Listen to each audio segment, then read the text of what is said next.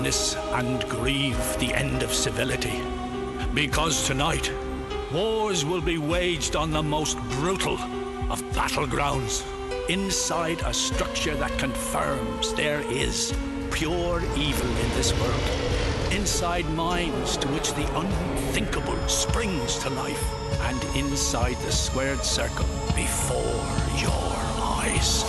Ask not for whom the bell tolls, it tolls for thee, for the men whose virtues have taken a back seat to greed, for the men whose lack of morality sinks endlessly into the abyss, for the men who put their own bodies inside a device fashioned by sadists, built by rogues, and designed by the devil himself. So, bow your heads and prepare to mourn the loss of honor, the loss of sanity, and the death of humanity. And make no mistake, war will never decide who is right, only who is left.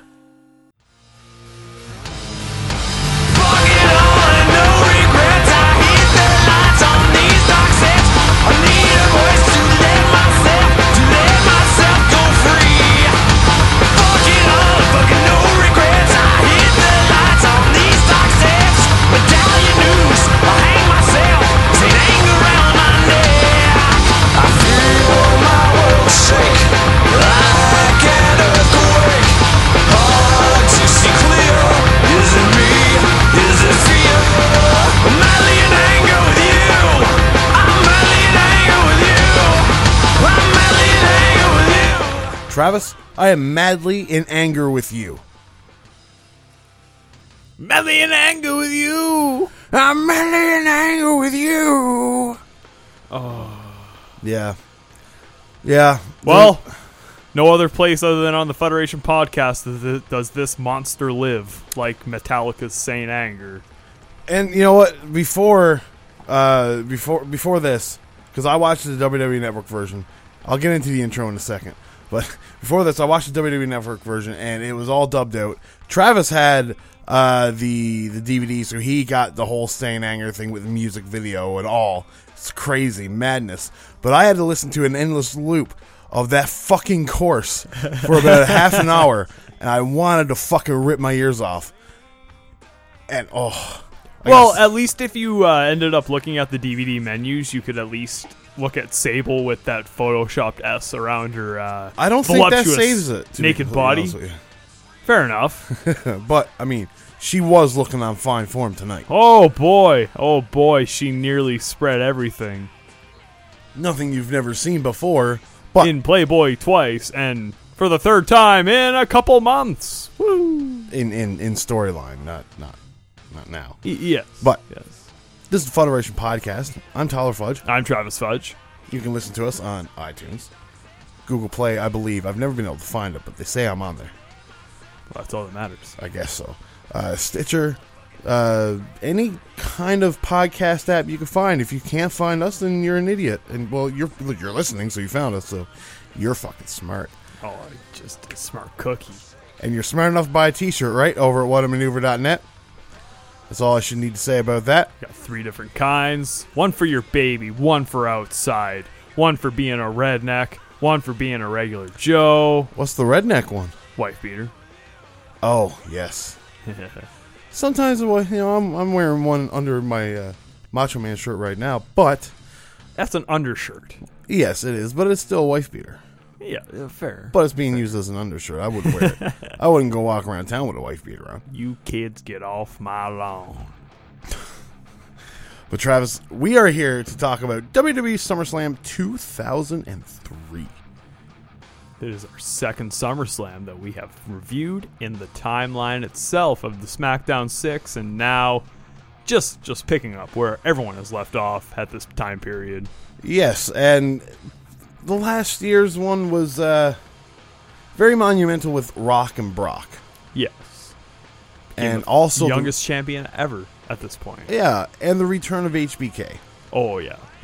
This one, we're given an unmasked Kane.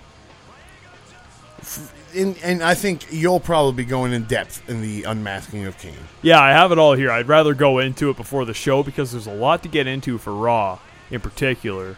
That's happened because we didn't have a visit for Raw since Bad Blood of June of 2003. Yes, and you know what, though? I somehow had to get the taste in my mouth. Wait, was Bad Blood? That was Nash and Hunter in a Hell in a Cell. Yeah, that was bad. That was really bad. Terrible. But Vengeance was a fantastic show. Yes, it was.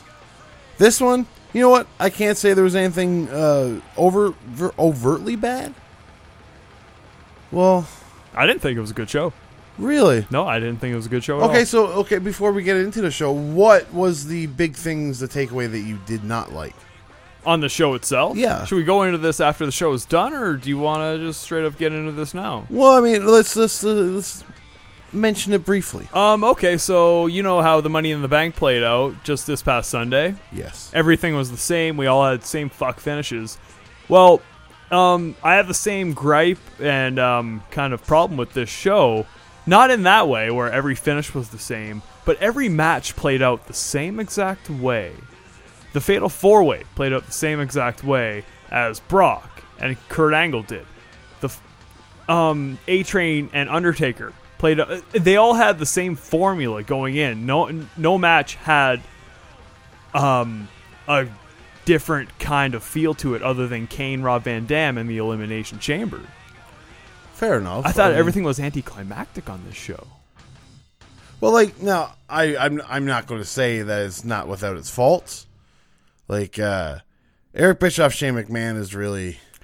That was not bad, but it also was not one of those good non-performance wrestler matches. Yeah. And which is why it's not remembered now. Exactly. And Taker, A-Train... He's got a garbage opponent again for SummerSlam. Last year it was Test. Yeah. Yeah, he's actually TNA. Sorry? The tag team, TNA. Maybe next year he faces Trish. Oh, hey. Wow, could you imagine Deadman Taker, SummerSlam 04, beating up Trish Stratus? Buddy, whatever brings in the money at this point in time, right? Fair. And La Resistance and Dudley Boys was... I'll get into that later. Okay, well, I mean, that's the first match to really touch on, honestly. Oh, I'll get into that on the Raw Dog Rundown. The Raw Dog Rundown. The Raw Dog Rundown, buddy. So, since Bad Blood, it's been quite a whirlwind, a roller coaster. June 23rd, quite soon after Bad Blood, Triple H and Kane faced off in a masked versus title. I think it might have been mask versus hair or something. And Kane lost the match, took off his mask to reveal the hideous human being that he was that has no scars, but he's got a weird fucking haircut. Yeah, I'm assuming that was just because he had long hair, am I right? He had long hair, but I'm pretty sure he shaved it for that match alone. Just for shock value. Just for shock value, yeah. Yes, that's what I was thinking as well. So I also liked how they used to darken the around his eyes to make his eyes look more sunken in. Yeah, that was cool. You could really get like how they did that when Taker pretended to be Kane that one time in '99 and took off the mask. Yeah, well, like they're not even doing it like blackout; they're just doing like a brown tinge, and it makes it naturally look like it's deeper. Makes you look like you haven't slept in years. Yeah. So the week after that, we get the debut of Gail Kim. She wins the women's title on her debut in a battle royal, only to lose it to Molly Holly weeks later and then turn heel. She's still the best woman in the division at this point. But there is no women's match on this show. No, there's not. But I'll tell you what, on the Raws leading up to this, Gail Kim has had good match after good match after good match with Molly Holly and Trish Stratus. And her bad booking aside, my God, she's great. And she looks way better back in the day, too. Way better. I've never, ever watched Gail Kim back then. I've never seen it. Yeah, she's a fascinating women's wrestler at this point because she's just a lot more fluid, you know? Fair enough. So, let's fast forward a little bit here. July 14th. This is when the Kane stuff gets real heavy. We have the interview in Stamford, Connecticut between JR and Kane. And Kane at this point thinks that everyone's laughing at him because of his scars, but everyone keeps telling him, hey, there's no scars. You look normal. But he proceeds to just beat the shit out of everyone for no reason. This is when he catches JR on fire, isn't it? So he comes in and he immediately says before the interview, JR, if you make fun of me tonight, I'm going to light you on fire. And he holds up this jerry can of gasoline. And JR just tells him, hey, you have no scars. All of a sudden, Kane punches him in the face, lights him on fire. JR is doing his best selling. He's screaming like a fucking girl. And then they cut to Eric Bischoff and Austin in the ring. And Eric is just doing this great shaming. He's just blaming it all on Austin because Austin was poking and prodding Kane to become a monster again, which is why he took off the mask and became a psycho. So Eric, like, the credits are rolling it's over like this. opening Pandora's box. It is. And at the end of the show, the credit trademark thing is rolling. Yeah. And Eric is just yelling over and over, damn you, Austin, straight to hell, you rotten bastard! Damn you to hell! It was fucking so absurd. So, I'll streamline through the rest of it here. July 21st. Yeah, because doesn't, like, Linda and Shane, they get involved? This is exactly where I'm leading to here. Lynn McMahon appears on Raw the next week, takes control for the night, giving Austin and Eric the night off. This is where she puts in the rule that Austin's been beating the hell out of his employees too much. So now, okay, if he can only physically get in contact with an employee if he gets provoked. Yeah. Or he's going to be fired. So, at the end of the show, she gets tombstoned by Kane on the stage. Safest tombstone ever. Well, yeah, I would imagine so. And July 28th, Vince makes a surprise appearance on Raw to confront Kane. It's the summer of casual Vince. Wearing polo shirts and Just not even polo shirt. It's like old man Hawaiian shirts. Yeah, it's funny. And slacks. It's so and funny. loafers. He fucking walks to the ring, and it looks like he's got a brisk breeze against him because the way his clothes is moving. It's unreal. Must have been a hot summer, that 2003. I hot guess. summer in Connecticut. I guess. So he makes it's either that or somebody just brought him to the Gap for the first time. So he makes a surprise appearance. He confronts Kane at the end of the show, but to everyone's surprise, he leans towards Kane's side, wondering what he could do with a monster like Kane. And this leads to Shane. Oh, his glutes. His glutes. Just imagine in See No Evil, you have a 9-inch cock, Shane. And you grab it while you're looking at her. And you pulsate. Oh.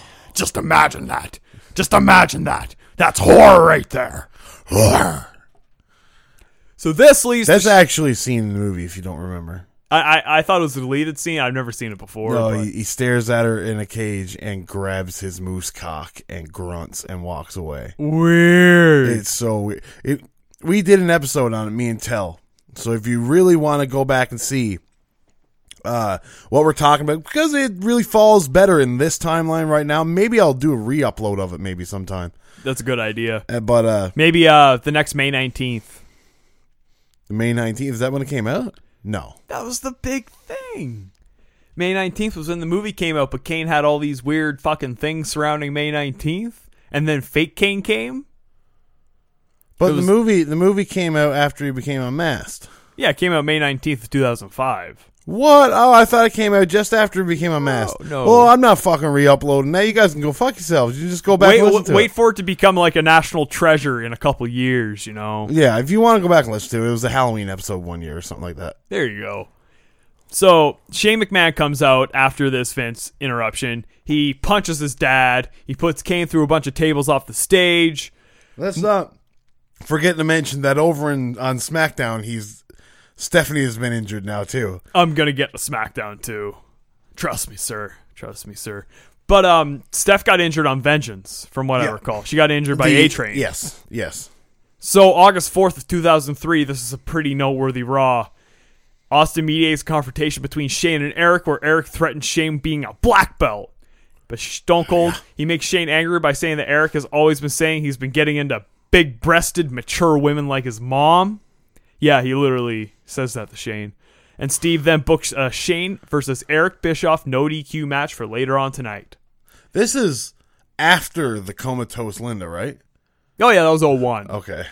So, as of August 4th, the main event for SummerSlam is actually just Goldberg and Triple H in a no DQ match. And do you know why it's no longer that? His groin injury, I'm sure. You know, he needed to be carried. Do you know why he has a groin injury? No, I don't. For having two matches with Goldberg. Goldberg injured his on groin. a house show circuit. Yes. Holy shit. They also, at this point in time, was when they realized that, Goldberg can't work. Because they had put all their money in the basket for Goldberg and Triple H to be the big match, right? They wanted that to be their SummerSlam, their second biggest main event of the year. After the few Goldberg matches he's had, they quickly realized, okay, so this is not going to work. Because Triple H has to have a 25-minute match, right? Because look at Scott Steiner earlier in the year. Exactly. So they quickly realized, well, we need to change this, and that's how we got what we got. But we're going to get it later. I would imagine, when do we get that Survivor Series? I believe we get it at Survivor Series, yes. Because Goldberg has an illustrious 1 month long reign. Oh, yeah. 1 month. So, Kane, as of now, he is being escorted by the police in a police van, chained and shackled. Which is amazing. Coming down to the ring with a police force around him. This is when Kane should have gotten the fucking rocket to his back, become the heel champion for a fucking half of a year or something like that. He should have beaten Triple H. Like, he should have been in the Elimination Chamber and just did what Goldberg did, destroyed everybody. Yeah. Everybody. Yeah, I agree. Put someone through the fucking chamber wall or something like that. Do you recall Kane getting a title match anytime this year? Do you want to know the next time Kane will get a title match? Oh, it's not going to be like WrestleMania, is it? It'll be Bad Blooded 2004 against Chris Benoit. Wow. Right. See, like, and that by then he's killed dead. He's gotten beat by The Undertaker. He's killed dead. And then he gets killed dead even more with the fucking Snitsky storyline and Matt Hardy and stuff. I didn't do it. It wasn't my fault. It wasn't my fault. Like, oh, man. He punts the baby. Like, right now, seeing how great Kane is, like, the baby punt. Oh, God, the baby punt. Yeah. Oh, that's so good. I'll tell you what. When I was a kid, me and my friend Dylan were watching Raw at the time. And we were watching it with someone that didn't, like, we barely even knew. It was this kid, Nick, that used to come down to Lead and Tickles every now and then. Okay. And we watched it with him, and he got emotionally scarred from watching that Snitsky thing. Really? Like he was like, oh my God. Oh my God. He killed that baby. Yeah. Yeah, like... Well, can you remember when we were playing SmackDown in Lewiseport? And some relatives of ours came and they had their kids there. And they politely asked us if we could turn that off. I don't want my kids seeing that. Oh. I was like, it's a fucking video game and it's wrestling. It's what the fuck? Fake. Yeah. Like, you'll throw that it's fake in our face whenever you want, whenever you can. But no, that's too violent for my kids. Yeah, right. It's a funny happy medium there. Yeah. So Tyler, yes, the SHIT is now in the WWE. Yes, this is what Roman Reigns should be doing right now. He should be dressing up as a superhero in training because he is the SHIT. Did you? Yeah. Yes. I'm just picturing that. He's already got the costume, right? He's got that fucking stupid bulletproof vest. Ugh. But did you notice the blurred out sign in front row throughout the show? That might not have been blurred out on my copy. Oh, the shit sign? That was not blurred out. That was blurred out on the network. That wasn't blurred out. It's their own fucking gimmick, right? Getting blurred out. What the fuck? Well, see, double standards though. They're PG now, and back then I think they were only TV-14, so I think that they were able to kind of get away with those things.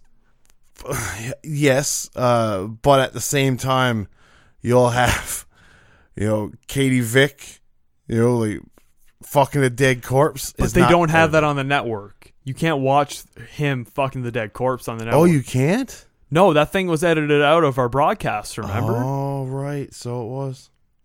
Yeah. So, we get the Elimination Chamber booked on this Raw after a big Evolution beatdown. At the end of the show, though, for the Shane McMahon match, the no DQ match with Shane, Eric kind of like tells the police officers that one police officer got jumped. So they run away from the the big police fan, he unlocks the door to unlock Kane so he can come out and interfere in the Shane match later on tonight. So, yeah. Shane potatoes the fuck out of Kane, makes Kane bleed, he makes Eric bleed. It's a fucking mess, man. A fucking mess. I can see it. I mean, there's nothing about that angle that interests me at all. No. Nothing. No. There's not a goddamn thing. Now, I'm sure you're going to get to it because I saw glimpses of it on the SummerSlam feed. The Linda McMahon with all the WWE swag. Yeah, that'll be on the August 18th episode. But now I think this is August 11th here. Oh, God. JR comes back. He's going to sue Eric's ass for every cent he's worth because he fucking got burned down by Kane. Unless he wrestles Kane on Raw. Okay. So, JR wrestling Kane on Raw. No, Eric wrestling Kane. Okay. Eric wrestling Kane. So, this happens. Kane's coming out with the police squad again. It's fucking awesome. But Kane doesn't go through with the match. Instead, it's a big schmoz. That's not the noteworthy part of this show. The most noteworthy part of this show is Lance Storm befriending Goldust, painting his face and getting cue cards from the man himself to talk to people, such as Molly Holly. That's fantastic. I'm sure it is. I didn't see it, but I'm sure it is. And also, Bubba Ray Dudley making the shit list is fantastic. Well, because he is making the shit list right here or right now. I don't think you can make the shit list by an episode of Raw that came before SummerSlam. I might have to try to veto that one. But it's going to relate to the SummerSlam match. I don't know. You tell me the American flag? No. Okay, fair enough. They have a match with La Resistance on this episode of Raw that lasts 90 seconds, and in this period, Bubba chops Renee 3 times so hard that he's bruising and bleeding from the chest profusely. They had a bunch of stories earlier on in shoot interviews about how they just bully the shit out of La Resistance. Yeah. I think Bubba Ray Dudley, for the piece of shit that he is, deserves to be on the shit list. I mean, there's going to be an asterisk next to him for sure. Because it wasn't reviewed on the show. But I feel like there has to be some kind of asterisk. You know, like... He goes a little stiff on them in the match, too. Well, yes, but... I mean, if we put in the shit list everybody who went a little stiff, Brock Lesnar would be on there about 18 times. But this is unnecessarily stiff. Well, It's gross. It's just pulling your weight around to people that you know aren't going to fight back. Because you know that they're just going to beat the fuck out of you. It's like Bradshaw. I honestly didn't even see it being that bad. I didn't even really notice much. Ooh, the chops are gross. But everybody chops hard sometimes. These chops are gross. They're the fucking like the windmill ones, man. Oh yeah, no, I would imagine those are easier to take, honestly, than the side chops. I don't know. I'll show you it. I'll show you it sometime. But I don't wanna argue over a shit list member here. We're not arguing. We're discussing. That's what a podcast is. So we the next week, some small noteworthy things happens. Rob Conway debuts. He becomes affiliated with La Resistance. Yes. Beating down the Dudley Boys. Test regains Stacy's services in a match against Scott Steiner. And King proceeds to say on play-by-play that Test is treating Stacy like a slut. Yeah, why did I hear that on the SummerSlam broadcast? I don't know. There was nothing of any sorts. They might have just brought it up because King likes to ramble. Maybe.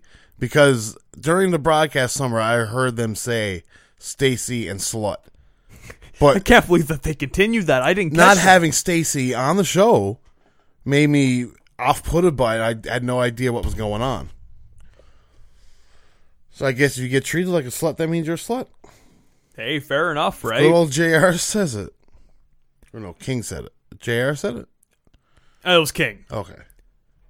So Kevin Nash loses his hair in a hair versus hair match against Chris Jericho. He didn't lose his hair. No, he didn't. King proceeded to say, he's bald, JR. He had a Justin Bieber coif. He had a Justin Bieber coif, and now he actually has it shaved into a crew cut. Yes. The Vinny Vegas crew cut, actually. Yes. With very, very blonde hair. And buddy, this is the episode where Linda McMahon is interviewed via satellite in her office full of WWE memorabilia featuring magazines that she's Prodding Through featuring pinups of her daughter, Stephanie McMahon. And WWF Attitude mousepads. WWE.com playing WWE games. Flash games, mind you. What WWE Flash games were they like? I don't know, but there was a WWE games page she was on.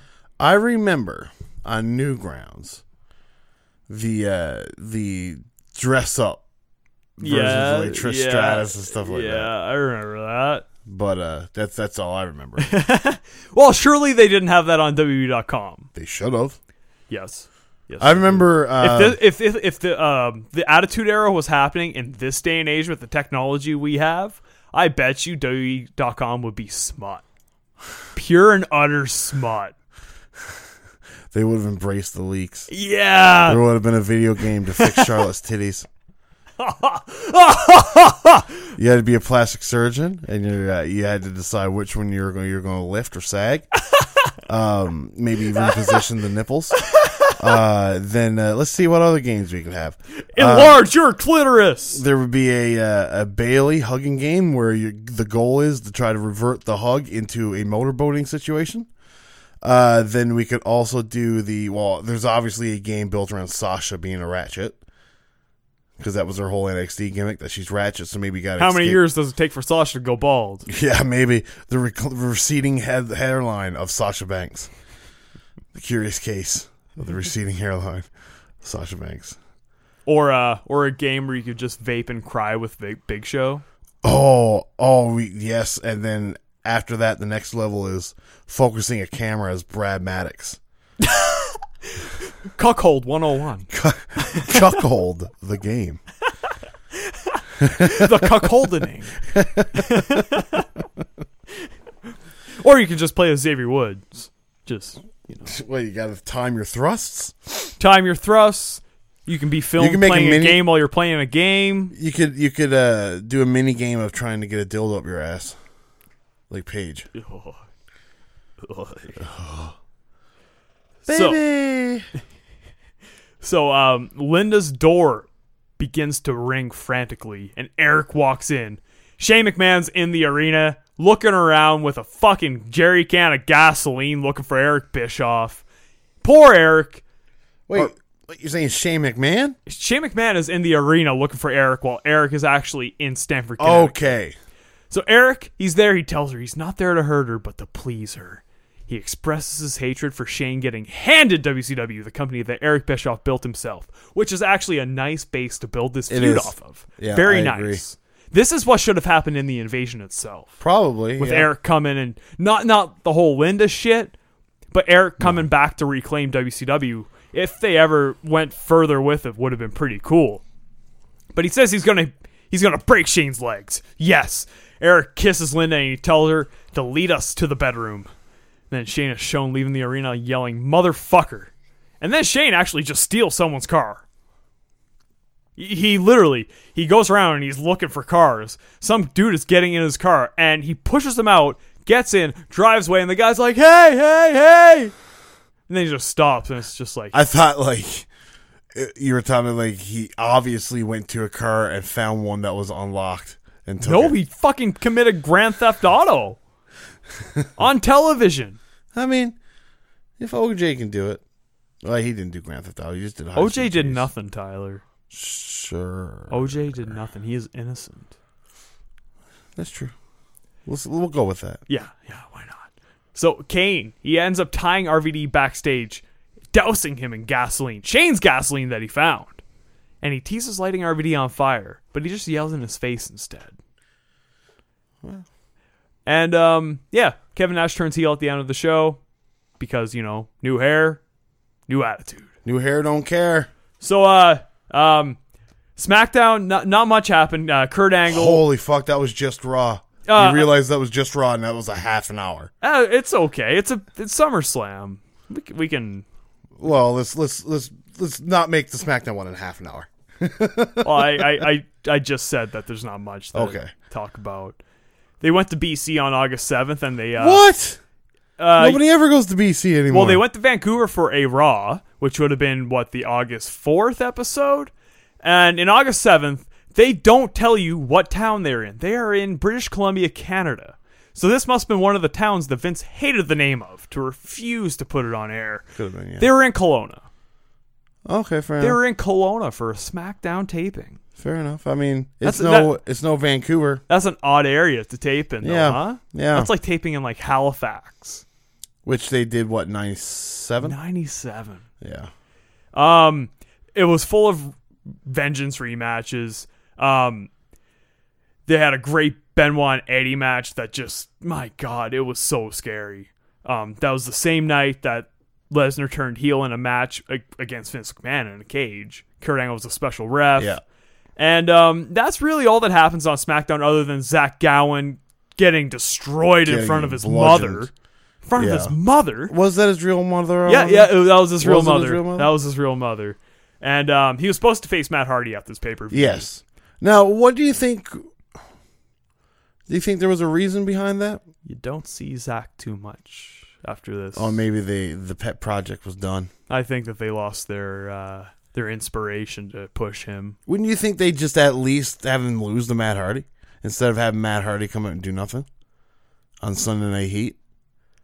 It's possible, too, that they ran out of time and that they didn't tell anyone that he broke his legs, quote unquote, until at the show to like excuse it, because in the video package there's a lot of Matt Hardy and Zach Gowen. In the initial opening video package there's a lot of Matt Hardy and Zach Gowen, so they had it planned. Well, yeah, but like, what match would have been on Sunday Night Heat? I don't know what match was on Sunday Night Heat initially. I'm assuming usually it's some garbage match with like Val Venus or Lance Storm. I just assumed that was going to be the Sunday. Oh wait, it's SmackDown, so it wouldn't be. Would SmackDown be exempted from performing on Sunday Night Heat even though it's a pre-show for a pay-per-view? I feel like it should be. It would make sense. It is a Raw show. That's something I've never thought about. Yeah, Weird. I feel like Rey Mysterio had a Sunday Night Heat match though before a pay-per-view. I really do feel that. Maybe. It's possible. Huh. That's something I'm going to look out for the next couple shows. Yeah, they might not be like Because what happens on a Sunday when a SmackDown pay-per-view happens? Is it just a regular like episode of Heat? Well, like, yeah, I can't remember. That's strange. Yeah. I'm going to look into that. Yeah, Look into that. yeah, that's really weird. Yeah. Well, okay, so Travis, SmackDown is coming. SmackDown, Jesus Christ, what is this? SmackDown Summerfest? 6?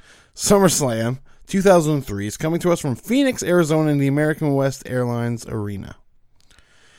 Now, They had a good crowd. It was what, like 17,000? it was 17,113. Not bad. Pretty fucking good. And this is October 24th or August 24th. I'm just shitting the fucking bed here, left, right, and center. But Travis, did you notice that as soon as our fucking camera comes on and we go ringside, we notice that the Spanish announcers are dressed like twins.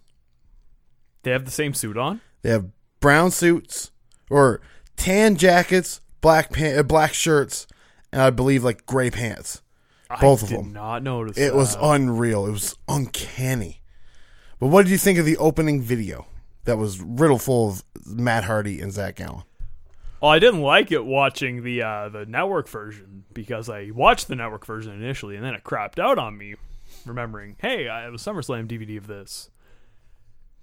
God, that Jim Johnson theme song that they overdubbed it with is bad. Well, like, are you there was nothing overdubbed in the video, though, was there? The video package is Saint Anger Really? on the SummerSlam DVD. Yeah, Like, even during the video?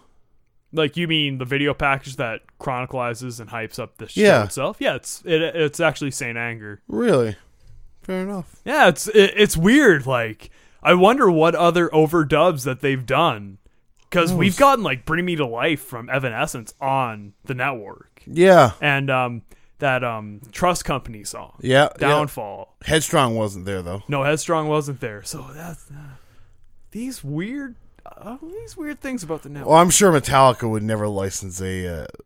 But you think if it was on the DVD, but maybe the license lapsed. You ever hear the story of Metallica offering WWE to play for a SummerSlam one year for free, and Vince didn't know who they were? What year would this have been? Believe it or not, this is on a Sandman shoot interview. He said it was in like 97, but I'm assuming it was probably for this one here. Maybe, yeah. Yeah. Wait, well, he's not Jerry Lee Lewis, right? Right. Goddamn. Goddamn. Great balls of fire. Goodness gracious, great balls of fire in my dick. Let's put a dick on the fucking logo. Give me some penicillin. But Travis, SmackDown opens up with the tag team match of La Resistance and the Dudley Boys. The Dudley Boys garnering an American flag. La Resistance being French. Yes. Classic, foreigner villain thing that is always ubiquitous in WWE. Yes. We had it last year, now we got it again. And then you've got the WWE fans being the heels themselves with signs like 3D the Frogs. Jesus Christ. But it's crazy, though, the time that has passed. The last time we seen the Dudley Boys, they were fighting for their freedom, and now they're waving the flag of freedom. They're all about the freedom in the US of A. Yeah, and so what will we get here? A match that, garnering being stiff, you would like to induct Bubba Ray into the shit list? I would personally like to, yes. Well, sir, being the holder of the shit list, I will take that asterisk. There'll just be a semi-asterisk saying, inducted for reasons not attributed to the show itself. We'll go with that. I can't think of anything else. But this match is nothing. No, it is absolute nothing. At one point in time, Sylvain Grenier pulls out the ref once Bubba Ray and Devon hit a 3D. Then Rob Conway comes in dressed as a cameraman, attacks Devon, and La Resistance retain the tag team titles. Yeah. That's like the only thing of note. We get the what's up headbutt. We get some punches. We get some clotheslines sending people outside. It's a very by the numbers match with a veteran tag team against a green tag team. I think the best part of the match came post-match with Coach interviewing Bubba, and Bubba asked Coach if he's one of those French sympathizers. Yeah, Bubba didn't really come off looking too great with the maybe he won't get an asterisk. He's kind of a dick, you know? Yeah, that was I as well can concur that post-match was a little shitty. Like, people who don't like America suck. And has Bubba been good at all on our timeline? No. He doesn't get good until like 2010. Yeah. But he legit, like, a quote, if you don't like America, then you suck. Right, like... Say, man, you God can't come damn up it. with something more original than that. You're a babyface. Yeah. You're a babyface. You know, like, God damn it, you got to tour to Canada and England and all these other places just as much as America. Like for at least, like, 3 months of the year, you're out of America. You're going to be a babyface there? Fuck no. It's true. That is very true. Now, Travis... Christian won the IC title for Booker T. Yes, he did. did. Actually hot-shot it a couple times. They hot-shotted it quite a bit in the past couple months. Now, do you know where Christian last obtained the IC title? It would have been on Raw, I'm pretty sure. No? It's a house show. It was a house show? Yeah. Holy shit. The first time it switched was on Raw, when Booker T won it back from Christian. Yeah, because Christian won it at Judgment Day. Yes. So Booker T beat him on Raw, and then Christian beat Booker T on a house show. And now he's here with his fresh hair. Eazy-E is wondering why Eazy-E is there. He's doing his little karate chops.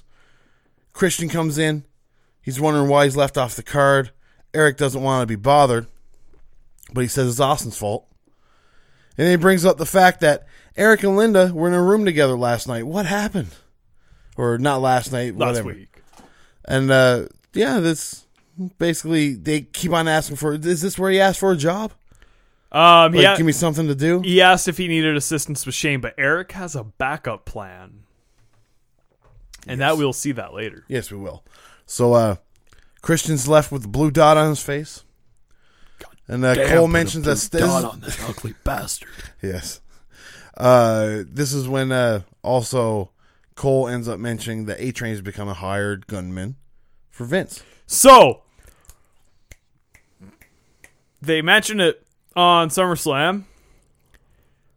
Sable, on a previous episode of SmackDown, started to, like, caress A-Train's body hair and then started to, like, pinch his nipples. Yes.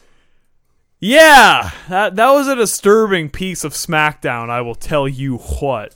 I can see that, and it was particularly puzzling when not going into this having any clue what was going on, having A-Train walk to the ring with Sable behind him. Yes. I cocked my head like a dog. I thought it was a confusing dynamic, but at the same time, I was intrigued. that's kind of what A-Train needs. Yeah. Is just something to kind of be alluring because he's kind of a very hideous figure to look at. You know what? It could be worse. Like, Big Damo's hair is a lot more grosser to look at than Prince Albert's. Yes. At least Prince Albert's is tight. It just looks like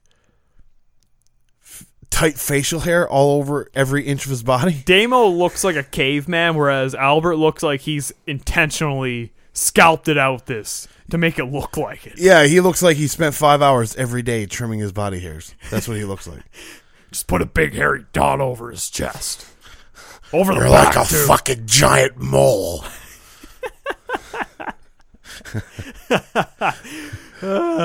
But oh God! A-Train comes out with Sable. And How about Sable's fucking dress? Man, that Whoa! I wouldn't even call it a dress. It was like a jumpsuit with less fabric. That's like that is more revealing than what Lita was wearing with Edge.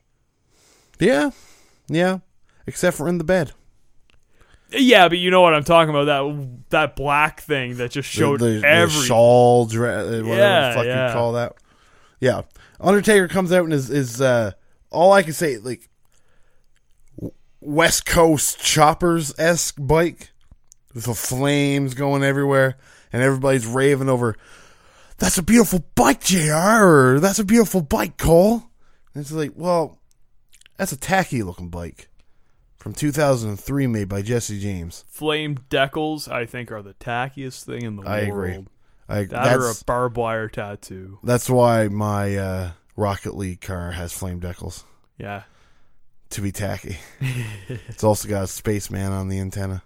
Nice. So, Nice. take that, bitches. So at the beginning of this match, there was a perverted fan, kind of similar to our PWA stay, taking photos of Sable ringside in the lower region. But this guy has to be particularly crafty because he doesn't have a digital zoom.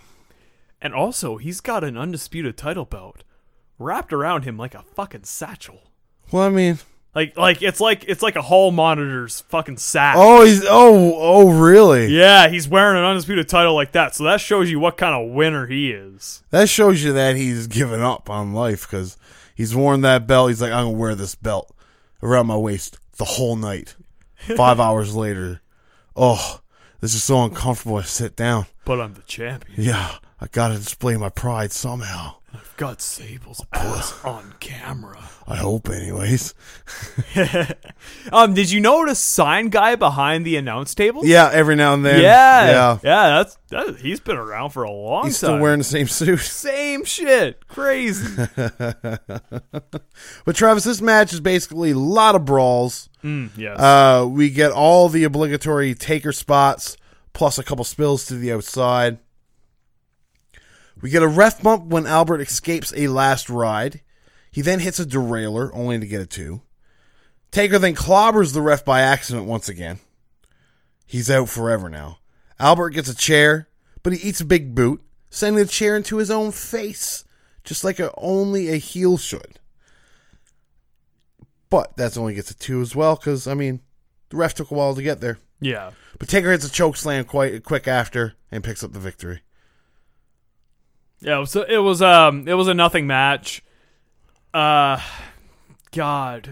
Taker's so boring at this time period. He had Yeah. a great match with Cena, but these storylines are just They're there's nothing. there's really nothing of substance in the American Badass after Sarah left. Yes. Oh, Big Evil. I liked Big Evil a little bit. That was The heel one. He was lazy as fuck, but it was a better character. The character was good. I'll agree with you there. So, a gripe that I have with this match is, actually, this is where I relate to the formulaic pay-per-view structure that this has. There's a lot of ref bumps in this entire pay-per-view. Yeah, you're right. There's two in this match. There's a couple in the Brock Lesnar Kurt Angle match. Yeah. And I feel like there might have been one more, but probably not. Yeah, the Eric Bischoff Shane match has a lot of shenanigans too. Well, a lot of shenanigans. I don't think there's a ref bump though.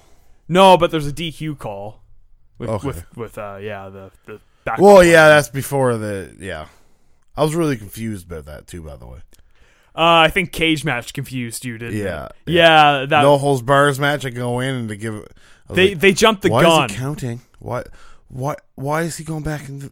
I had to delete so much fucking like angry notes. Yeah. Because I just had a ton of shit. Why is Shane so stupid? Why is the ref counting the 10 in a no DQ match? Yeah.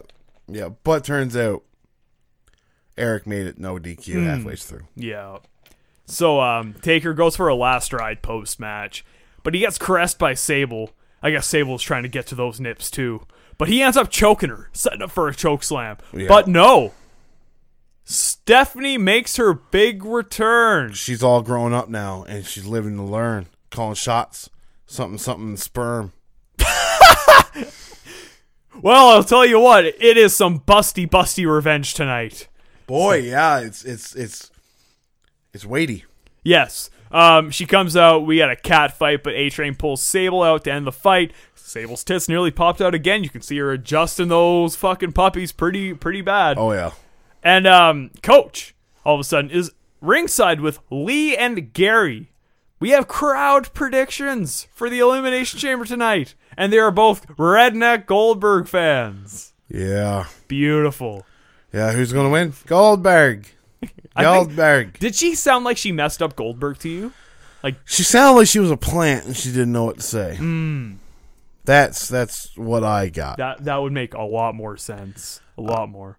And then we get a video hyping the Shane and Eric storyline, going through what you had talked about, Shane trying to save his mom and fighting for the honor of his mother, and they call it a rape. That's like, I was reading the newsletters, and the Linda Eric thing they classified as rape. I don't know if it's that new age rape stuff where it's yes means no. You know what I mean? Because she did kiss him. No.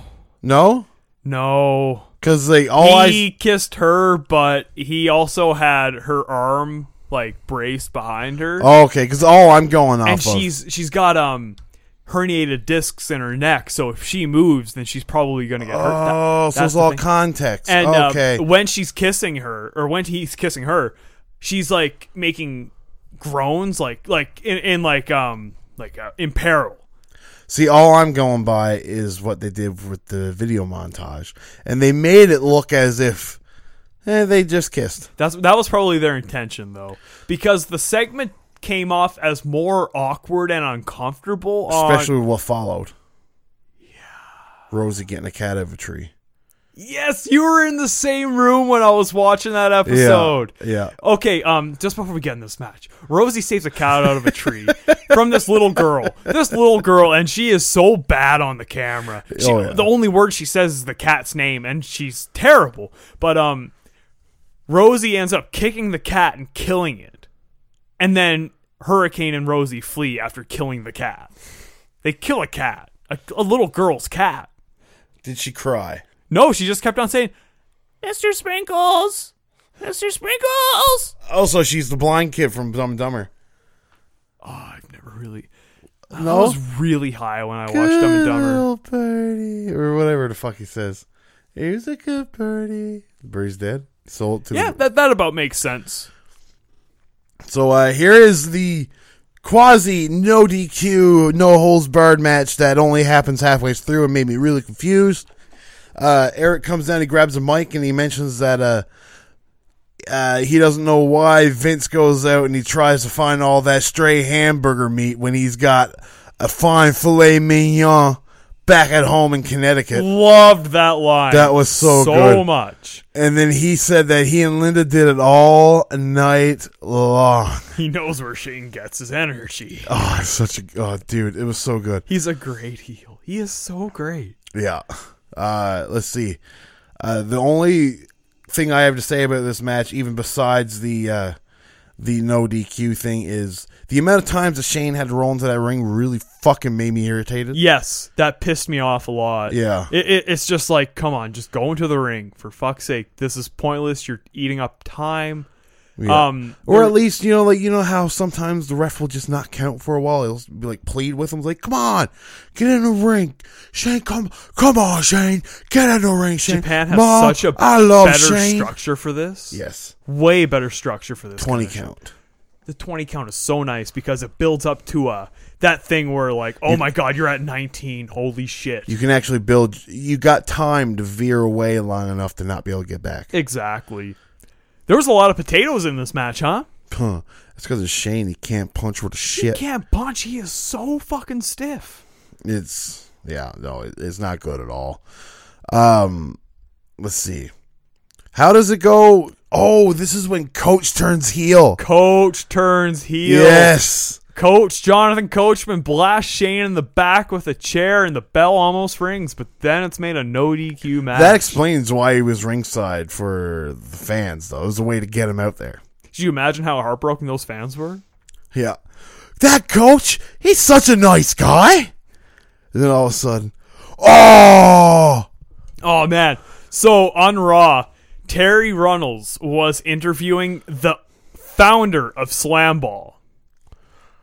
Is that fucking trampoline basketball? Yeah!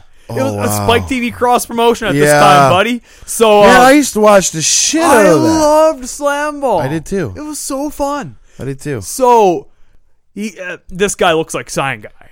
The owner looks like fucking Sign Guy. Fair enough. And he's talking about Slam Ball. Terry's like, here, just tell us what Slam Ball's all about. He's going through it. And then he's talking about the big tournament that's happening like this week or this weekend. And then all of a sudden, I think Kane or someone comes out. And all of a sudden, Terry's like, all right, we got to go back. Midway through him talking about this shit. It was so funny. I'll slam you to hell. I bet you Vince was just like, God damn it, get this scrub off my television. Give him a blue dot. But, so, Coach then comes into the ring. He mimics JR. Let's see. They hold up Shane so that Eric can kick his ass. But Shane, being the wiry, energetic freak that he is, he breaks free. He DDTs Eric. But gets kicked in the nuts. Just out of good measure. This is when the glass shatters, Travis. And Stone Cold comes to the ring. He looks like he's ready to kick Coach's ass. But like you alluded to earlier, he can't unless he's provoked. So what does Shane do? He pushes Coach into Stone Cold. That's all he needs. Down goes. Provoke. Nope, that's provoked. He got touched. You know what I mean? No wonder Deborah got beat so fast, right? Yes. But anyways, Coach goes down like a 90-pound blonde in a bar fight.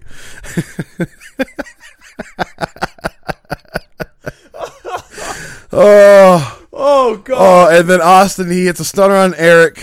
Shane's not happy with that, though. That's not enough. He puts Eric on the announcer's table, hits an elbow, gets the pin and the win. Stone Cold then goes back on the prowl looking for a new wife. One that could take a punch and not provoke him. You've got a good little quaff going on there, Travis. It's great. Do you think that the wife that's on the Austin podcast is just black and blue all the time? No, she seems like the kind of chick that she won't take shit. If Stone Cold Do you did think that, that's she'd knock like him the down. same wife that Dog the Bounty Hunter used to have? No, I really hope not. Jesus, that's a wolf. Beth was my bandmates. Oh, okay. Travis, it's time for probably, I don't know, the second best match of the night. I fucking hated this match. What? Yep. But hey, man, Eric was full of blood after that, eh? Oh, yeah. That was brutal. That was the worst I've ever seen Eric. Well, I would imagine that's all Shane's potatoes, right? Yeah, actually, it probably was. Or maybe one clipped him anyways. So this brings us to the WWE United States title fatal 4-way matchup with... I'm sorry to cut you off. Hey? We do get that Orton Flair thing backstage where we tease dissension in the Evolution. Before Batista even joins? No, Batista's joined. He's injured. Yeah, but I mean, he hasn't been there since they've called it Evolution. True. He was just kind of there before they fully formed. Yeah. And Orton and Flair are there, and he's talking about, you got to protect the champ tonight, you know? You got to protect the champ. But he's like, well, what if? And then Flair's like, no, there's no what if. And then Triple H comes in and he says, Randy, there is no what if tonight. So I thought that was nice. Yeah, I mean, dissension, to me, a little too early for dissension. A little too early, yep. Especially if you're going to have the longevity that they ended up having. Yeah. You could tell they quickly changed their mind because this doesn't happen until a year from now. Exactly a year from now. Yeah. And they're already promoting WrestleMania 20. Yeah, by a little flip down page. This is the earliest I've ever seen them promote it. And on my DVD broadcast, they were doing WrestleMania rewinds promoting WrestleMania 20. Oh? Yeah, there was a rewind to the Iron Man match from WrestleMania 12 on this paper. Oh, maybe that's why my show was only 2 hours and 45 minutes. Mine also had the Saint Anger video at the end. Well, yeah. It eats up about 6 minutes or so, I think. Well, because they got to fucking walk through a prison. You got to hear the gavel. The San Quentin. Yeah. Fuck. Eddie, though, has a lowrider now. He's a beautiful lowrider. And Rhino looks so young. Yeah, and a lot less big. Yeah. It's crazy because you get so used to seeing somebody like this. And then you go back and you see him young. And it's like, oh, wow. I remember this. And you look so old now. Yeah. But hey. Have you seen the photo of David Benoit backstage or in ring at the Edmonton House show this week? Yes. Poor guy. That guy is going to have a rough life. As if he hasn't already. It's hard to live to that. If that guy wants to wrestle, he's fucked. Oh, yeah, he'll never get a shot. Fucked. Never. Because, he was supposed to have a match with Chavo, a year ago.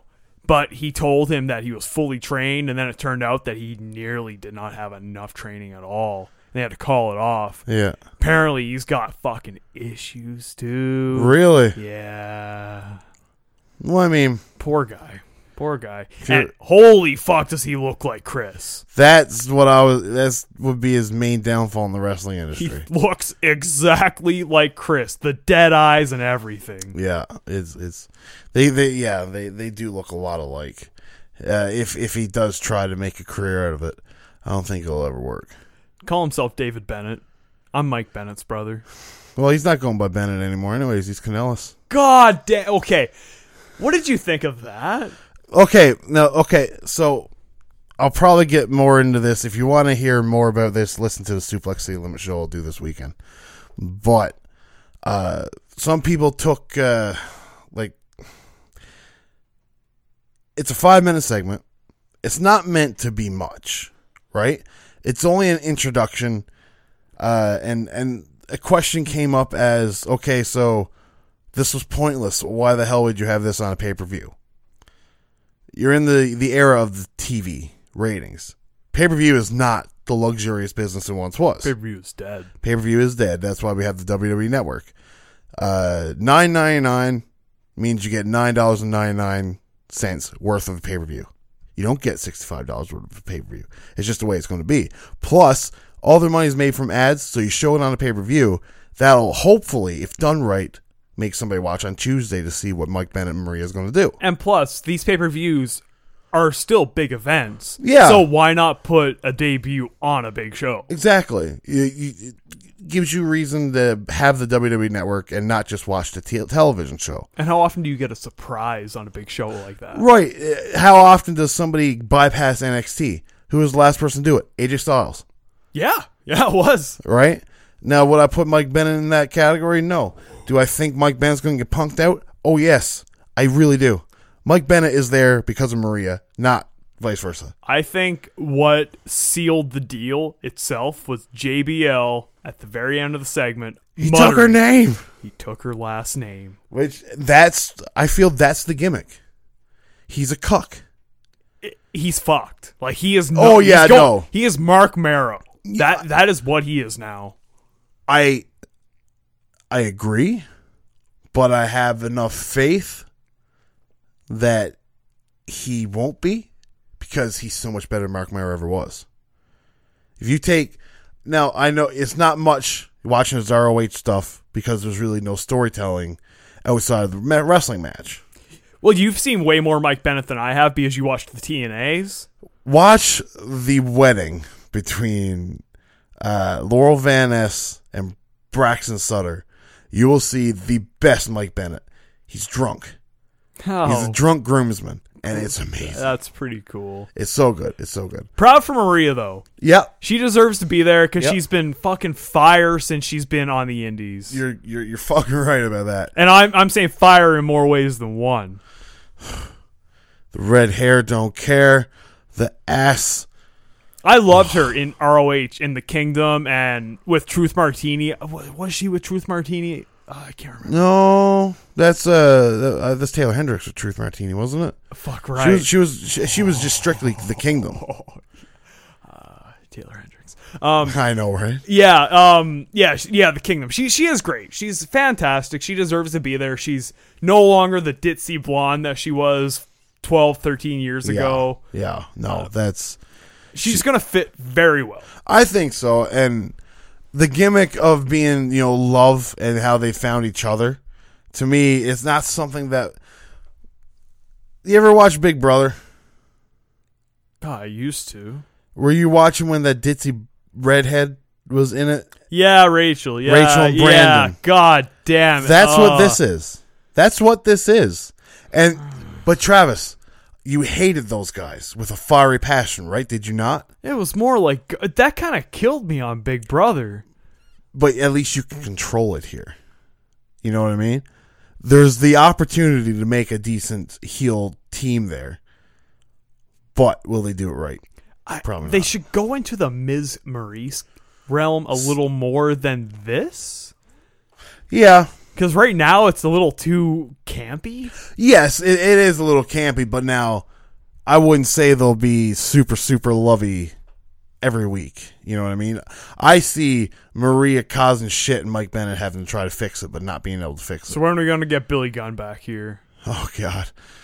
If they need to have a fucking wife swap is when we'll see Billy Gunn back. Billy Gunn comes in with Yoshitatsu.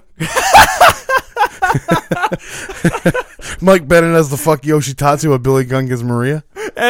And we get that, the fantastic Yoshitatsu commentary. Like what he did in New Japan while play-by-playing a threesome between Mike Bennett, Billy Gunn, and Maria Kanellis. Kevin Kelly asked Yoshitatsu, "So, Yoshi, how was Kevin Bennett? How would you describe Mike Bennett in bed?"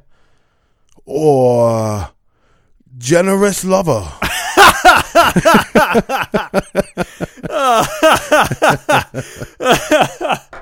But Travis, enough about 2017 wrestling, okay? Let's see. This match, I really liked how Eddie wouldn't get into the ring at first until, he would get in, fuck somebody over. As soon as somebody else came in, he'd get out. But that's really the only highlight for the first half of the match. My problem with the match was that there was too much. It was a blatant tornado fatal 4-way match where, okay, there's more than two people in the ring. We better fucking eliminate one person out of the equation. Somebody roll out. And that happened all the time. There was very little points in the match other than that the simpatico submission between the crossface and the lasso from El Paso that we actually had all 4 competitors in the ring for a long time. Yeah. It was just it was hard to record notes for this match because it just kept on, is it entertaining for me to say, okay, Tajiri's gone, Rhino's gone, Benoit's gone, okay, this guy's back in. Yeah. This match is not entertaining to actually even, talk about, I feel. Well, yeah, no, it's I agree. It's your obligatory multi-man match. You know, when you look at it, there's only so well a multi-man match can be compared to a singles match. You know what I mean? Especially when you're given the singles match we get next. Yeah, that's true. Which was actually a pretty decent match. I fucking loved it. It's actually give it 4.5 stars. For real? Yeah. This United States title match is given 3.5.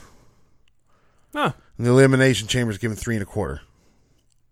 Yeah, I could. The Elimination Chamber match I feel is probably better than this one, the 4-way. I enjoyed it more, but the finish was kind of bullshit. Oh well, yes, that was a pretty bad finish. No, I agree. We'll get to that.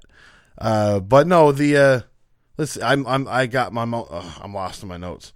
Okay, there we go. Tajiri and Benoit, they both spill outside. Eddie hits Frog Splash and he wins.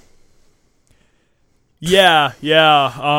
There was a cool spot right before. Tell me the Benoit and a Tarantula. Rhino. When Benoit was doing the German hat trick on Tajiri, and then Eddie ran towards both of them, and Benoit, in the German stance, back body dropped Eddie over him and Tajiri. Okay. And then that's when Tajiri reversed it. Benoit and Tajiri spilled out. I really liked when Benoit was in Tarantula. Rhino went to go for a gore on Eddie, but Eddie held the title. Yes, that was a good spot. Yeah, he hits Rhino with it. Then let's see, he goes up for a Frog Splash. Tajiri cuts him off.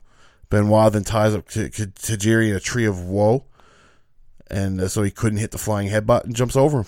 Yeah, that was cool. Yeah, I really like that. Good psychology. Yeah. But then Benoit and Tajiri spill outside after that. That power bomb outside. What the fuck? And then Eddie hits the Frog Splash and wins. That was brutal. Poor Tajiri. Yeah. The ending was good. Yeah. It was a good ending. Really enjoyed it. Yeah. And then Michael Cole and Taz promote and praise the album Saint Anger by Metallica. Which, Tyler, you are okay with Saint Anger. Okay. Let me tell you this, okay? The album itself, no. The album is garbage. But what you got to remember, I first listened to Metallica when Mission Impossible 2 came out. Which was 3 years before this. I Disappear. Mm-hmm. I really, really liked that song. Didn't know Metallica from a hole in the ground. So you never, at this point, were familiar with the big ones like Enter Sandman, Sabbath True, nothing like that? No. Crazy. Yeah. And then when this Metallica came out with Saint Anger, and then being on WWE, it was basically force-fed to me. It's like, oh, this is cool. Then you bought the CD. No, I burned it off from Mitchell. Okay, there we go. And, the CD's not very good. Not very good at all. I'm kind of with the I liked Metallica a lot as a teenager, but now it's kind of weaned. I mean, I'm seeing them in August. Yeah, it's football stadium, but I'm kind of on that territory where I don't like anything past the '80s albums. Fair enough. I mean, I definitely have bands like that for myself. Yeah, but Saint Anger itself, to me, if you look at the rest of Metallica stuff, it's absolute garbage. Did you ever watch Some Kind of Monster? That's when James Hetfield is like a raging drunk, right? He's a raging drunk, and they get he's wearing the coveralls with no shirt. The band therapist, and then they just cry and bitch and complain for an hour and a half. Fucking was it Trejo? What's his name? The bass player? Jason Newsted. He just the Native American. Rob Trujillo. Yeah, Trujillo. The guy from Suicidal Tendencies. Yes, he came in during this, right? Yeah, they. What a fucking shit show he walks into. Yeah. Can you imagine walking in that and being like, oh. Okay. I might peace out. But what if I tell you in 20 years your son will play with corn? Okay, I'm in. Oh, corn. Did you say corn? Corn's fucking huge. I have a hard time digesting it, but... All right, Tyler. Who am I kidding? He's Mexican. So let's get into this WWE Undisputed, or just the WWE Heavyweight title. Now that we have two titles, it's no longer undisputed. That's true. It's Kurt Angle, the champion, against Brock Lesnar. So, over the last few months, Kurt Angle and Brock Lesnar have developed a budding friendship that quickly went south as it went up. Mm-hmm. It was a friendship over a friendly competition, and how Brock Lesnar spent time with Kurt in the hospital. Sure, but I mean, like you said, Brock Lesnar pulls a fast one on him in a cage match, and that leads us to Brock Lesnar being the first lunatic fringe. Yes! Michael Cole incessantly calls him the lunatic fringe in this match. Yes. And hey, what, like 10 years later, 13 years later, we get the lunatic fringe versus the lunatic fringe. In a lunatic fringe match that was lunarific. One of the worst Lesnar matches I've ever seen in my life. I think it was the worst one of recent memory, that's for sure. It was the worst one since his comeback, I would say. Wait, no. The Big Show match? Big Show match was fucking awesome. Yeah. When he kicked the hell out of him with a chair. Yes, that's right. Actually, too. Maybe the Kofi match. I'd say the Hunter matches. The Hunter matches weren't good. They were pretty boring. Yeah, I can't really remember. One of them was when Lesnar got knocked out. Yeah, like 5 seconds in. Yeah. Yeah. But, I mean, this match was much better than that. We got a great video that shown the story of the rise and fall of this friendship. But Brock, he holds the power, okay? And I say this because he has outsmarted and demolished everything ringside, okay? He's got all the power in the world. He gets knocked outside and just has the tantrum of a century. It was amazing. Brock's facials in this match, amazing. Yeah, he's a real mean guy heel right now. He's so much better as a fucking heel. Way better. Brock is a face. You can tell that he's not a genuinely good person because he's a terrible face. Yes. He's a great heel, though. Oh. Brock Lesnar, all he likes to do is work, out, hunt, kill. And fuck Sable. Fuck Sable. That's right. Have they ever had kids together, I wonder? They have kids, yeah. Brock has a kid. They have kids. How fucking crazy is that? They have kids. That Brock They has are a kid. probably going to be the most ruthless motherfuckers on earth. They're just killing fucking caribou Killing with their machines. hands. Dude, Brock Lesnar is a fucking grizzly bear breeding fucking, Yeah. it's just a ground for Well, he's a bear in himself. killing machines. He's a bear in himself. That's what I'd say. But Brock Lesnar, while he's having this tantrum, he steals the WWE title. And he says, fuck this, I'm out. I'm just going to leave because I am the real champion. Kurt Angle comes out, hits a forearm, and Brock does a front flipping bump. It's like, oversell that one, will you? Jesus. But kudos on Brock for taking a bump like that. Oh, yeah. Brock would continue. He would press slam Angle onto the floor from the ring. That was brutal. That just had a thud. This caused him to be called the lunatic fringe once again. Oh, man, when they get back in the ring, that release belly to back on Angle without moving a single inch. Yeah. That was so beautiful. Yeah, I really... Brock, at this point in time, he's much better of a wrestler than he is now. Yeah, he's not as older, and he's... I don't think it's that. I feel it's Brock now that he's in the WWE, he does the best of Brock. No, he works as little You know as what he I can mean? to get the biggest bang for his buck. Yeah, so he just does a bunch of Germans because he knows that's all he has to do. Do you think that he's going to pull out his working boots with Joe? No. You think it's just going to be a regular-ass Brock match? Yeah. See, it could be such a spectacle. Like, if they pulled, like, Cena Brock levels from Extreme Rules of 2012 out for this match, Yeah. like, hey, speak of the devil, Brock Lesnar hits a fucking standing muscle buster in this match on Angle. Yeah. Like, right now, after this release belly to back. The high cradle. Yeah, the high cradle is what they call it. Yeah. He hits I didn't realize that that's what that was. totally a muscle buster. That's crazy. It's true. It really is. No, I see it going like the Roman Reigns matches. You think that Joe's just going to beat the shit out of him for a while, and then Brock just powers out, Yeah. bunch of Germans, F5 Kimura maybe. Yeah. Yeah, probably. Yeah, I think so. It's going to be fun, I think, though. Oh, without a doubt. Without a doubt. Let's see. The ref, we get a ref bump. The ref is down. Travis, write that one on the board. Angle has Lesnar in what I call a ass first 69. That was a weird sleeper hold. Yeah. Taz and Cole could not figure out what that was. Taz is like, hey, Cole, it's a leg lock. Cole's like, no, he's fading, Taz. It's a sleeper hold. Yeah, so this would eventually turn into an ankle lock. Brock, he reaches for the ropes, but there's no ref, so Angle just pulls him aside. Note that the announcers say that the ref is out. That's why Angle can do this, because when the ref gets back up in a little while, something happens. So Brock then starts to tap, but there's no ref to be seen. Vince comes down and clobbers Angle with a chair in his Hawaiian bowling suit best. Great stuff. I love seeing him fucking briskly walk to the ring. Brock then delivers a one-legged F5. Great psychology. The ref awakens. 1, 2, no. Angle kicks out. After another F5 attempt, Angle reverses it into an angle lock, where the ref now sees it. Lesnar grabs the ropes. What does Angle do? Pulls him off. Ref is okay with it, neglecting everything that the announcers had just said. And then Lesnar would tap. Match over. I can't remember this Angle reign, to be honest. I can't remember Angle actually holding this title at the point.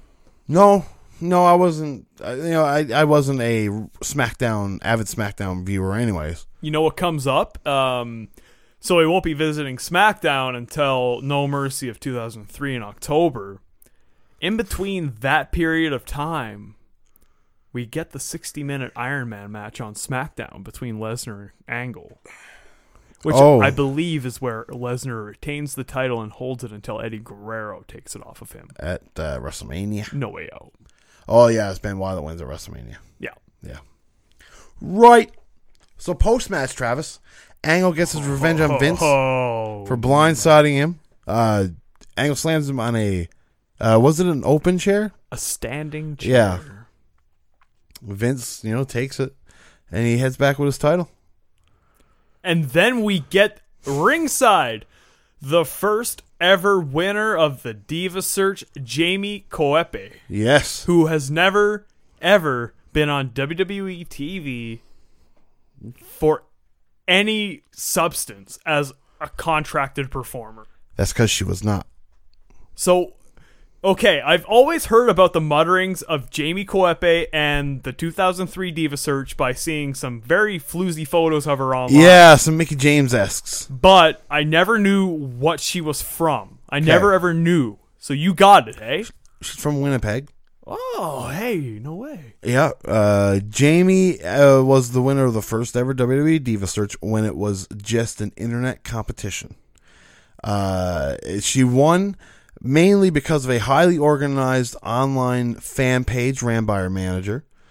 But it was a live internet contest. There was never a contract involved.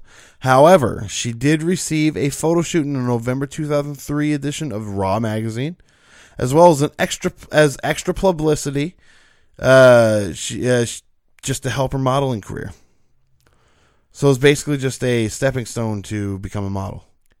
Whereas the next year, they take it to a whole new level where it's like, hey, we'll let you wrestle on TV for a bit, but in the end, you get a Playboy contract. Who is that? Christy Hemme, Ashley Massaro, Candice Michelle, and Maria Kanellis. All from the Diva Search. Not Candice. Yeah, but that's the second year, isn't it? Carmella de Cesare? Christy Hemme was the first winner. Oh, with Carmella. And she got a Playboy contract right before Mania so she could wrestle Trish Stratus. Yes. Yeah, and that's the one where Carmella was... Carmella the slut, where they kept on talking about how big of a slut she was on TV. Yeah. Because everyone hated her. Yeah, she was on Playboy. She had a fantastic set of titties. Yes, she did. She had a fantastic cooter, too. Yeah, she did. What a shitter on that one. Up next is the No Holds Barred match between Kane and Rob Van Dam. This is my match of the night. Really? It's biased. I'm sorry. It's just because I fucking love the entire feud, and Kane, he is the fucking man at this point. See, now I'll agree with you that the feud is cool. This match, I don't know. To me, why was this match on where it is? You don't need a dead spot. WWE likes their buffer matches between main events, and the Elimination Chamber is a long main event. But it's not like, I find the Elimination Chamber is different enough, and only the second time it's ever been seen, that Lesnar Angle is not going to kill that main event. I totally agree with you. Totally agree with you. I feel like Lesnar Angle kills this match. It killed it for me, anyways. Dude, the big match before a buffer match always kills the buffer match. But this feud is so big. Why would you fuck it up like this? Like, why didn't they open up the show with this? Like, open up the show with this match if you got to. Yeah, the tag team match they opened, the first 3 matches were skippable. That doesn't get the crowd going. The only thing that hindered this match was Kane messing up a big spot, which was the diving clothesline to the outside. He slipped off the turnbuckle. Yeah. That was the only thing that he really fucked up in this match. They have great timing. I made a couple GIFs, or I made one cool GIF of RVD trying to hit a 5-star frog splash and Kane timing that sit-up impeccably. On the chair. Yes. And then there's another one next week where RVD is doing a suicide dive onto Kane, and RVD gets whacked with the chair once he's halfway outside the ropes. And he fucking, like, literally, he actually makes it out, but then he just drops dead right outside the ring. It is unbelievable. These guys have great timing together. They work well together. Oh, yeah. It's much better than the affairs that Kane had with Triple H in 2002. I agree with you there completely. I do also, I think it was JR that said it, that RVD's feet has 2 speeds. Here they come, and there they go. That is very true. But yeah, I know. Other than that, the match I found was just, all brawling with a couple RVD spots. Yeah, that's true. We had a really cool thing where RVD did a Rolling Thunder, and as he was about to hit his last flip, Kane grabbed him for a choke slam and kind of got up, did his thing. The steel steps, where he had one perched up near the guardrail and one just laying there. RVD, or was it Kane? RVD got pushed. Gets pushed off the, yes, and he hits it. And Kane nearly picks off a bunch of fans with the ladder. He grabs the ladder. RVD's next to the guardrail, and he fucking whaps RVD in the face with the ladder. Almost, like, I mean, if you mess that up, you could have whapped a fan right in the face. Well, I mean, it's no worse than Jeff Hardy jumping on and stepping on people's hands and shit, right? You're totally right, yeah. But Kane, though, he takes a dropkick chair shot right to the fucking dome. The Van Terminator. Okay, I thought the Van Terminator, Van Daminator is a spinning heel kick, right? JR called it the Van Terminator, so I just kind of went with it. Fair enough. The Van Terminator the Van Daminator is the spinning kick, where he throws the chair at him. Maybe the Van Terminator is that the drop. I always thought the Van Terminator was that coast to coast drop kick. Damn, because they never ever that was never called the coast to coast. I believe that's the Van Terminator. But I mean, it's the same move. It's still that drop kick with the chair. You remember Rob Van Dam's TNA theme song? Van Daminator, Van Terminator, Van Terminator, Van Crushinator, Van Assassinator. Oh, that's a show. Cut out. Yeah. It's back. Speak. Hello? No.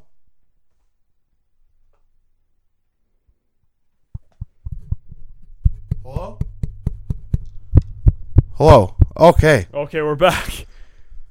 I don't know what that was. Weird. Maybe the Rob Van Dam theme killed the mic. I think that we killed the mics by speaking incredibly loud. Could have very much well Are been we it. still recording, Tyler Fudge? Yes, we are. All right, so we can't get that excited. Yes, let's just never sing the Rob Van Dam theme song ever again. But this match here, let's see. He hits the Van Terminator. He goes to coast, blah, blah, blah. He misses. Kane then hits a tombstone on RVD onto the steps, rolls him into the ring, gets the pin. On that coast to coast that he hit on Kane, did that look like it hit Kane at all? Because it No. looked like he rolled right out of the ring. Well, he wasn't supposed to hit him. JR said that it connected. I think JR was blind because I thought for sure that Kane rolled out of the way. Yeah, and it didn't looked get like hit. it to me too. Well, I mean, he's watching it from fucking a mile away, right? No, he's watching it on a monitor. Well, I know, but the monitor's but still has a fucking cell phone. True. I would hate to have to watch that. I agree. Like, at least now they can watch it on like iPads and shit. But up next, though, Travis, we get Bischoff yelling at Terry, Calling her stupid and blonde. and then Linda comes in. Yeah, and Eric drops his water bottle when she gets into the room, which was a nice little subtle nuance. Yeah. He's good like that. Oh yeah, no, Eric Bischoff. When it comes to the not running a wrestling program, he's pretty good. Great on-air personality. Yeah. I would take him over any authority figure except for Daniel Bryan. Yeah, Daniel Bryan has a weird quirkiness about him that makes you like him. Yeah. And I like Shane Kurt McMahon, Angle not too. so much. Oh, Shane's terrible. Yeah, He's awful. He's gotten worse. so is Kurt Angle. I like Kurt. I don't. I enjoy Kurt in that role. I don't at all. I It's feel like back better in the- than Steph. Is it? It's way better than At least Kurt okay. Angle doesn't belittle his talent. No, but at least Kurt Angle does. At least Stephanie McMahon is great at what she does. Talking, she's great. You know, her promos are much better, at least delivered, than Kurt Angle's. Yeah, she's. I'm sure she has a lot of pull in what she says, though. Well, whereas yes. Kurt is just given something. Too. Well, yes, I'm sure that Kurt is not able to. I think if Kurt was given a little more leeway to do his own thing, it might be a little more. I agree. Authentic. I agree. But right now, not a fan. Are you excited for Kurt Angle versus Triple H? No. I would like to see Kurt Angle. The against- one match that Kurt Angle should not have. The one match he's had about 8,000 times, yeah. There are two matches that Kurt Angle should not have in WWE. That is against Brock Lesnar because he will die, Yep. and that is against Triple H. Yes. Now, okay, fantasy booker. If you were to book one Kurt Angle match for WrestleMania 33, what would it be? Well, all time, I think right now, a match between Finn Balor and Kurt would be a very nice match because we've seen AJ and Kurt. There's no need for that. Nakamura and Kurt. Nakamura is very lazy. I don't think that would be a very fun match. Yeah, you might. You would either get a amazing match or a average match. I would like to see. I think Kevin Owens and Kurt could pull off a Sami Zayn and Kurt would be very fun. That's Very who I was fun. going to say. Yeah? Sami Zayn and Yeah, Kurt. that would be a very Yeah. good match. You got two like personalities. Like Kurt Angle back in the day was very much like Sami Zayn now, only Sami Zayn's a face and Kurt Angle's a heel. Yeah. But, I mean, at least Shinsuke Nakamura likes him. And doesn't run away from him like everybody else. But, let's see. We've already went through the reason why Triple H and Goldberg didn't happen instead of this match. Oh, Kevin Nash faded in a hotel lobby in front of wrestling fans wearing, while he was signing wrestling autographs. He faded, fell asleep. He passed out onto the floor. And he's held off a bunch of wrestling events on their Australian tour. And, yeah. That was Kevin Nash. Luckily, Travis, this is the last time we'll ever see Kevin Nash. Until 2011. Yeah, when he comes in to get into an accident in Yellowhead Highway. Well, first would be his debut into the Royal Rumble as Diesel. Yes. But then he crashes into the Yellowhead Highway and has a terrible match with Triple H. Yeah. Did they ever do the Nash Punk match? Nope. Nash claimed he had fucking health problems. Yes, and that's held right. off on the match because probably CM Punk was supposed to beat him. Probably. I would assume so. So, Travis, as we've talked about by now, evolution is a thing. We're also one step closer towards Fatty H because he's got his pants. This is also a nice thing about this match, even though Hunter does nothing in this match. He's protected not so a goddamn much. thing. But his problem with this match is that, hey, last year I walked into the chamber as champ. I lost. Can I actually pull it off? Which is a very captivating story. Like, holy shit, Hunter's reign of terror is going to come to an end. Yeah. Especially with Goldberg. Like, I think that Goldberg should have won this match to keep his momentum, regardless of him not being able to work. Because, hey, Goldberg was built like a star this new run because he had short matches. Exactly. They played into his strong suits and laid off on his... Well, I mean, I suppose they kept his weak suit of his son coming out and dabbing and taking his shirt off and shit. That was his last night, though. Well, no, his son took his shirt off the first match he had. He got his son into the ring. But the dab was the last night. Yeah, the dab was the last I would thing, say yes. dabbing is worse than taking your shirt off. Well, what was worse? What was A the little bad thing about kid it? doing a dabbing dance over On a taking turnbuckle. a shoot or taking a hoot of shatter. Yeah, a little kid is doing that right now. That's nice. That's real nice. But no, the first night that the kid is shown, the worst part about it is he gets put into the ring. This is after Titus kisses this kid on the lips. That thing always gets me. Oh man, have you seen the new one where Titus is playing like fucking checkers with his kids No. in the hey, we're WWE. You should be a good dad. I know. Dude, they have those commercials now. It's Really? like Roman Reigns drinking tea with his little kid. They have that for Titus now. Nice. I don't know. I mean, I probably won't ever watch it because it's Titus O'Neil and he's fucking annoying as hell. Oh, you're not a part of the Titus brand? No, definitely not. Oh, wow. Definitely not. I could strike you for being a part of the Titus brand. I mean, yeah, I'm sure you could. Just taking selfies and smiling from ear to ear. Me and Apollo Crews, Akira Tozawa, and Titus O'Neil have so much in common. No, I thought so. You are black, right? Does Mom know? No, she thinks that you're Asian. No, that's a quip on Hear No Evil, See No Evil. You ever see that movie with Richard Pryor and Gene Wilder? Yeah. When I was a young kid. Oh, there's one part where he's in the subway. Richard Pryor's blind and Gene Wilder's deaf. Does my mom know? They're in the subway and he's talking really loud, being really obnoxious, and his sister's with him, and she tells him, can you please keep down? Everybody's looking at us. You're a black guy causing a scene on a subway. What? I'm black? Does Mom know? It's absolutely fucking ridiculous. Good old Richard Pryor. Oh, I love that movie so much. Let's see, though. Travis, what are some other highlights? The match starts with HBK and Y2J. Good start. Good start, yeah. The fans, though, really loudly chant Goldberg while this is going on. Entrant number 1's Randy Orton. He has a high crossbody on HBK immediately. Yeah. Dive. He's really improved since the SmackDown run here. Yeah, I agree. Y2J locks in the worst walls of Jericho ever on Shawn Michaels. This is when Kevin Nash comes in. He's a mean heel now. Kevin Nash, speaking of how shitty Kevin Nash is, he was really good tonight. Very good. Very good. And I know that you probably don't agree with me, but Kevin Nash put his working boots on tonight, and he worked for the very short time that he was in there. He did a lot of good spots with Jericho, had a great sequence with HBK, but you know what? Nash only puts his working boots on for when he's working with his friends. Yeah. He hit what really told me, and I agree with you that he did come out to play in this match.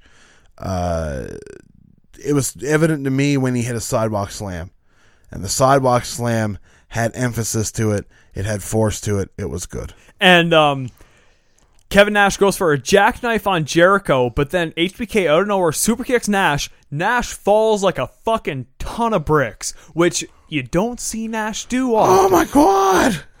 Like he fell like a ton of bricks, and it was entertaining because Nash usually takes that fucking cop-out bump. where he kind of lands on his fucking side or his knee. But then Jericho rolls him up quickly. Nash is gone. First elimination. Yeah. Kevin fucking Nash. Oh, you're going to go make the Punisher? He's going to go make the Punisher. Fuck you, Nash. See you in 10 years. Dixie Carter will sweep him up. She wants to fuck him. He would actually stay in contract till January. Oh, really? Yeah. I can't believe that they never ever used him after. Yeah, well, no, he had nagging injuries after. Oh, he always says nagging injuries. Well, yeah, because he's Nash, right? He's nagging Nash, so. Nash Mantis. Nash Mantis, yeah. Let's see. Nash, though, he would not leave without a fight as he jackknifes everyone on the way out. And this is when Hunter is now the next entrant. And then he gets fucked up as well. Super kick immediately as soon as he enters. Yep. And he is out for about 5 to 10 minutes. He's out until the last 2 minutes of the for match. A fucking Let's super get that kick. right. He's you out could, until... You could have fucking pinned him. Yep. Could have pinned him. Yep. Yep. Goldberg, though, he is the last competitor to enter. He's the only one to escape Kevin Nash's wrath because, God forbid, he had to put up with enough with in WCW. They must have thought, let's give him a break tonight. What would have been better, though, is if Goldberg was the one to pin Kevin Nash. Yeah. Oh, my God. Fucking bitter, so sweet revenge. Yeah. But Goldberg, he clears the ring of everyone. He pins Orton. Orton's gone. He spears Y2J through a pod. They kind of had to force it in, eh? Yeah. Goldberg then ducks a super kick, spears and jackhammers HBK, and he's fucking kaputted. The winner of last year's Elimination Chamber's gone. And he's not wearing his fucking poo-stained tights. Yeah, his shit. He's actually wearing something from the 90s. Yeah. I'm shocked he still hasn't worn the pants. I thought he was wearing pants by now when I was... He debuts the pants at WrestleMania 21. Wow. That's unreal. In his match against Kurt Angle. It's unreal. That's where he debuts them. Crazy. Yeah, it's a long time from now. Yeah, but we're 15 minutes into the match, and Triple H has not been seen. He will be seen in about a minute or so, though. Goldberg then spears and jackhammers Y2J. Y2J is gone. Triple H now is forced to work the next 3 minutes. What do? Flair closes the door. I did like when Flair got up on the guardrail and puts the door in with his feet. Yes. That was nice. And then Goldberg then, he just super kicks through the door? Just gives it a fucking sidekick right there. And just clobbers Triple H. That was a good one there. Yeah. The spear didn't look good, but that super kick looked great. Yeah. Did you notice how they blurred Flair giving Goldberg the finger, but showed Triple H and Goldberg giving each other the finger? I didn't see any blur on my DVD. The network was. Let's see. Once Triple H comes in, though, he ends up getting the upper hand. The crowds boo him uncontrollably because they want Goldberg to win. Goldberg goes for a spear, but Triple H has with him what, Travis? What does Triple H always have? Out of nowhere, he has his fucking shovel, the sledgehammer. Yes. And he picks up the victory. But Goldberg selling that sledgehammer shot during the spear was great. Oh, yeah. He fucking just kind of sidewinded. And I've never seen Goldberg sell like that before. No. That was great. It was fantastic.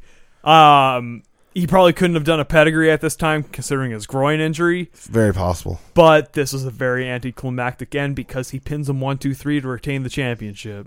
Yeah. Post-match, Orton will come out with a set of handcuffs. They would beat on Goldberg and eventually tie him onto the cage and just keep on hitting him with sledgehammer. 3 shots. If anybody was hit 3 times in the head with a sledgehammer, they'd die. No, 1 shot, man. You would be brain dead. Yeah, so I really hate the sledgehammer. It's too... You have to suspend your disbelief too much, in my opinion. Yeah, I agree with that for sure. Like Aces and Eights doing the hammer thing too. Like all of this shit, at least make your weapons practical where you can suspend your disbelief but not insult your intelligence. Yeah, I agree. But Travis, that's SummerSlam 2003. Yeah, that is SummerSlam 2003. I was able to watch the St. Anger music video, which perfectly relates to the quality of this show itself. Shitty. Okay, so you want to go with shitty on the rating. I'm going to go with slightly above average. I think this was the worst WWE show that we've reviewed yet. Oh, fuck no. Bad Blood. Bad Blood's worse than this hands down. I like the redneck triathlon. Yeah, okay, but I also like the Brock Lesnar Kurt Angle match. You okay? So we're at a stalemate there. Yeah. That's totally fine. I would put it above Bad Blood. I'd probably put it above Armageddon too. Armageddon was definitely the worst show we ever recorded.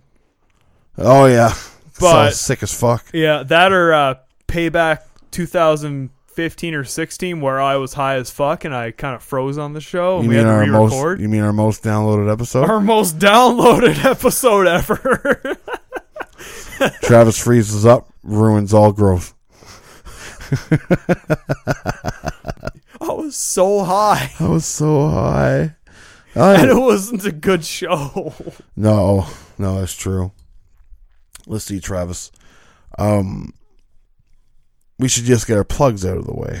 If I should say so myself. Yeah, we've definitely had a pretty illustrious show so far. Yeah. So, Tyler, where can you find us? Well, William Shatner. You can find us at mofudge.com, thefederation.com. You can go and listen to us on iTunes, Google Play, Stitcher, anywhere fine podcasts are found. I feel like I'm Jim Vicious saying that. You can also go on whatamaneuver.net to get our t-shirts. You can go on Facebook, The Federation Podcast. You can follow Travis at FudgingUp333. Is that what it is? Sir. Yes. And you can get me at The Federation, or the podcast itself at The Federation. With that being said, Travis, we started a new thing here at the Fuderation podcast. Last week, I just, instead of the Isaac Hayes Walk On By bit, I put in Rolling On by the Murlocs. So what we've decided we're going to do is every week we're going to throw to the other person to pick the song that's going to play and just, give us a brief rundown on why. So, Travis, what song are you going to ask us to close out on? Well, sir, I really like to be on the pulse of new music. So a new album that just came out recently from a band called White Reaper. They are a very upbeat punk outfit from California. They have a new album called The World's Best American Band, and I swear to God, you will love it. The song is called Little Silver Cross. I hope you enjoy. It's a little doozy. Okay, and Travis, keep on rocking the free world, man.